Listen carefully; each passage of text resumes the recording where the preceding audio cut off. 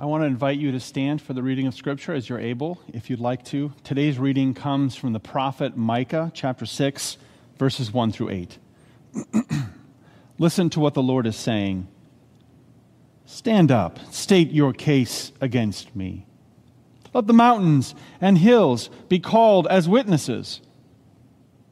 O mountains, listen to the Lord's complaint. The Lord has a case against his people, and he will bring charges against Israel. O my people, what have I done to you? What have I done to make you tired of me? Answer me. I brought you out of Egypt, redeemed you from slavery. I sent you Moses, Aaron, and Miriam to help you. Do you not remember, my people, how King Balak of Moab tried to have you cursed, and how Balaam, son of Beor, blessed you instead? And remember your journey from Acacia Grove to Gilgal, when I, the Lord, did everything I could to teach you about my faithfulness. What can we bring to the Lord? What kind of offerings should we give the Lord? Should we bow before God with offerings of yearling calves? Should we offer him thousands of rams and 10,000 rivers of oil? Should we sacrifice our firstborn children to pay for our sins? No, O people, the Lord has told you what is good, and this is what God requires of you: to do justice, to love mercy, and to walk humbly with your God. May God bless the reading of God's word, and would you pray with me? Heavenly Father, would you open our ears and open our eyes that we would hear and also understand, that we would see and also perceive, that things would not be hidden from us, but that like children, it would be revealed to us. I pray these things in the name of Jesus. Amen. You may be seated. Thank you. A little boy was at a Pittsburgh Pirates baseball game. The boy was very happy. At one point in the game, a batter hit a foul ball in the direction of the boy. In fact, the ball hit the boy in the leg and landed at his feet. The boy went to pick up the ball. He couldn't believe it. He had a Major League Baseball in his hand. He was so excited. And as the boy bent back up, a man came over and wrestled the ball out of the boy's hand. He took it. As far as the boy was concerned, the man was a giant. The man started walking back to his seat. The boy did not know what to do. It started slowly at first. A woman who saw the entire episode called out, "Hey, mister, give that kid his ball back." And then another voice and another, "You big bully, you took it. That's not your ball. Give it back." It didn't take long, and the whole section was booing the man. Suddenly, 3 or 4 people stood up and started to make their way to where the man was, and the man with the ball finally realized the boy was not alone. An entire section of the stadium had taken up his cause. So the man came to his senses and handed the ball back to the boy. This all happened between pitches. The stadium was relatively quiet until the boy got his ball back, of course. And that's when that section of the stadium burst into cheers. And the boy was very happy. What does the Lord require? This is Micah's question for Israel. It's also Micah's question for us. What does the Lord require? I would imagine that this is a question most of us have asked. We've asked this of ourselves when facing difficult circumstances and situations in our lives, whether at work or in our families or with friends. What does the Lord require of me? What does the Lord require of us? What is God looking for? In Micah's time, there was a foreign army on the doorsteps of Judah, the Assyrians. They were brutal. They were not dropping leaflets from airplanes promising food and baths to the Judahites who would surrender. It was a crisis. So what has happened here? Inside the land, Micah saw chaos. In the ancient world and in Israel's land was sacred inheritance. But the rich were weaseling it away, taking the land of the poor, Micah 2:1. The leaders abhorred justice, Micah 3:9. Bribery was synonymous with politics, Micah 3:11. Those of you studying the prophets, you know this. Micah despairs that the leaders, quote, tear the skin off my people, break their bones in pieces, chop them up like meat in a kettle, Micah 3:2 and 3.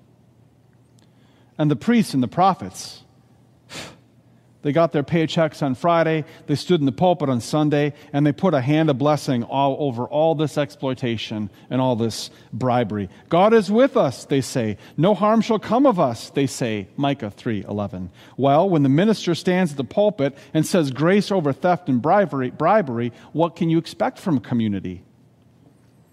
What can you expect from God? What does the Lord require of you, O mortal? This is Micah's question to Judah. And it is a question for our time and for all time for God's people. What does the Lord require? What is God looking for from us? First things first, do justice. In Hebrew, asot mishpat. These two words have been translated in a variety of ways, each with its own merits. Act justly, like it says in our shirts. Promote justice. If I were on a Micah translation committee, I would push for this translation. Advocate for justice. Justice is a concept all over the Scriptures. And one 20-minute talk certainly cannot cover all that needs to be said, especially in our time today. So if you are interested in learning more, might I suggest you read the 4-part blog series, it's recent, by Tim Keller. Just Google Tim Keller, Justice. You'll find it. And if you do read them, I'd be very interested to hear what you think. Much can be said. What has struck me with this phrase is, asot mishpat, is the idea of advocacy. Biblical justice is something God wants His people to advocate for, to speak up to fight for. Asot mishpat. Psalm 41:1 says, "Blessed is the one who pays close attention to the weak and to the poor." Here God's word is saying that those who seek to understand the cause of the poor, the condition of the weak and the exploited, they are blessed people. Those who humble themselves, and it does take humility, to give their attention to the realities of the weak and the exploited, to bring changes to those situations, they are blessed of God. Proverbs 29:7 says, "The righteous care about justice, and the wicked, they do not care." The wicked don't care. They're apathetic. They don't want to be bothered. But the righteous, Proverbs tell us, they do care, and they will take up the cause.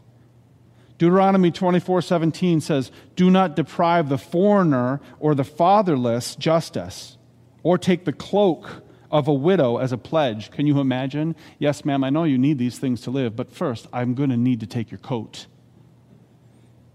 "Thus says the Lord, remember, you were slaves in Egypt, and the Lord your God redeemed you from there. And this is why I have commanded this of you." In Psalm 68, verse 5, God Himself is given a title. God has titles, and this is one of His titles: Father to the fatherless, Defender of the widow. It is true. The Bible says all are equal before God. Leviticus 19:15. Treat all equally. Do not show partiality to any. This is also traced through the scriptural witness. We are to have, however, special concern for the poor and the weak and the powerless. Proverbs 31, verses 8 and 9 say, "Speak up for those who cannot speak for themselves, for the rights of all who are destitute. Speak up and judge fairly. Defend the rights of the poor and the needy." Is this a contradiction? We are told to treat all equally, but advocate for the exploited. To quote Keller, this is not a contradiction. The Bible never says, speak up for the rich and speak up for the powerful. But that does not mean that they are less important before God. They are equal, but they are not in need of a voice. The poor need a voice. In Matthew 23, starting in verse 23, so easy to remember, 23, Jesus makes clear that justice is a high matter to God. "Woe to you, teachers of the law and the Pharisees, you hypocrites! You give a tenth. You give a tenth of your spices, your mint and your dill, your cumin, but you have neglected the weightier matters of the law, justice and mercy and faithfulness." Are these not the same things Micah states? Jesus says to them, "You should have practiced the latter without neglecting the former. You are blind guides. You strain out the gnat and you swallow the camel." What an image. A family went to dine at a restaurant, and the 6-year-old boy said he wanted to pray the blessing when the food arrived. And as the family bowed their heads, the little boy said, "God is great, God is good, and now we thank Him for our food. And I would thank you even more, God, if Mom buys us ice cream for liberty and justice for all. Amen." This brought several chuckles from the other patrons of the restaurant. Perhaps it brought you a chuckle. It did me. But the boy's prayer also brought a rather strong rebuke from a grumpy man. And he said, so the whole restaurant could hear, "That's what's wrong with this country. Kids don't know how to pray, asking God for ice cream. Why, I never." Tears welled up in the boy's eye. He asks his mom, "Did I do something wrong? Is God mad at me?" And then a little old lady decided to be an advocate. She approached the boy and she said, "Son, I happen to know God, and God tells me that was a wonderful prayer." "Really?" asked the little boy.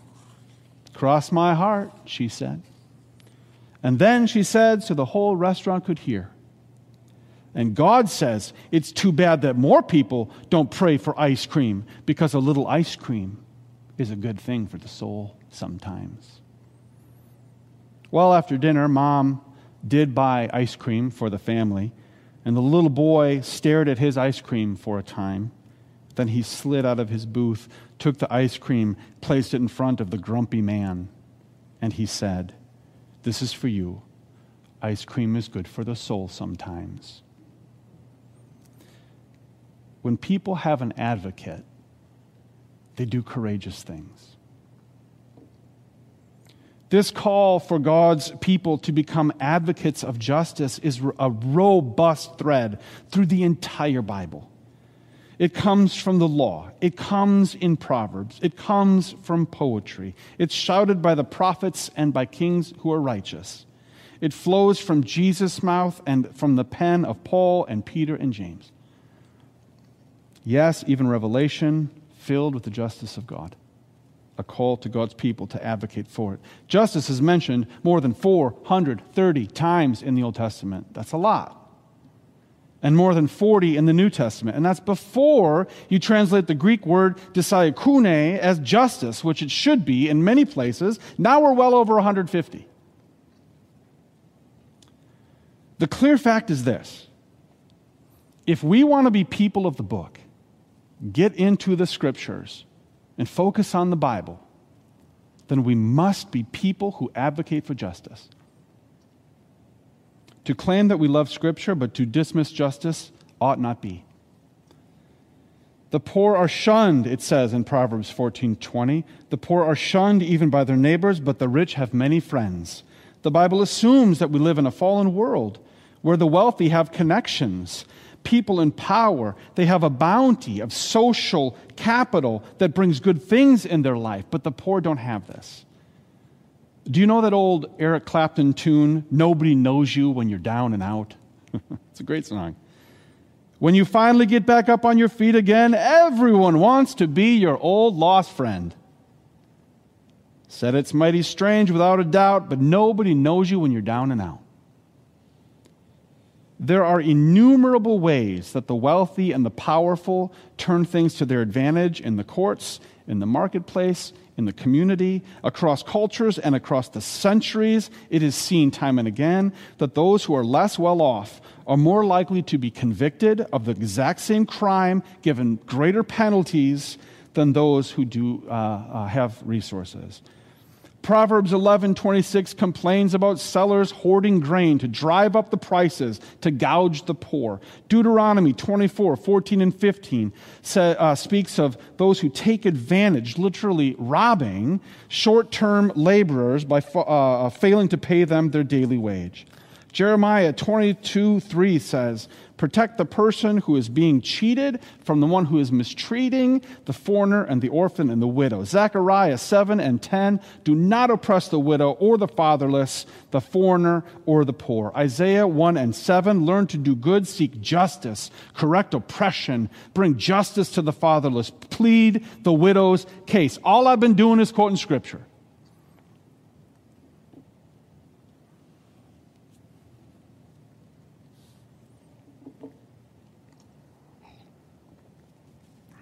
Jesus was at a party once. Now, whenever Jesus steps into church or a party, look out. He's at a party, and he notices how the party is working. People wanting the best seat in the house. He notices who's there. In Jesus' day, banquets were an opportunity to rise up in the world. And if you were to throw a banquet, it was an incredible opportunity for you to garner and build up a bunch of favors people owe you.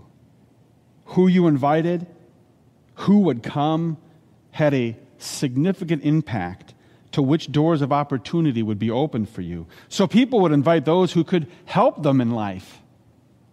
This is how it worked. It's the patron system. And Jesus saw this playing out one day, this system of how you get ahead. And he said this: when you give a dinner or a banquet, do not invite your friends or your brothers or your relatives or your rich neighbors, lest they also invite you in return and you get repaid. But when you give a feast, invite the poor and the crippled and the lame and the blind. And you'll be, excuse me, and you will be blessed because they can't repay you. And you will be repaid at the resurrection of the just. In other words, use your ability to host a banquet to help the exploited, to help others, to advocate for them. It takes humility and it takes courage. But when we are brave enough to learn about injustice and take up the biblical call to justice, we encounter the ways of Christ. We encounter the truths of Christ, and we encounter Christ himself. What is God looking for from us?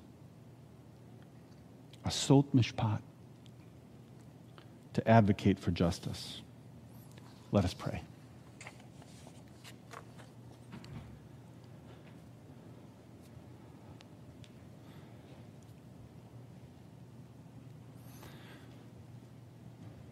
Lord, would you,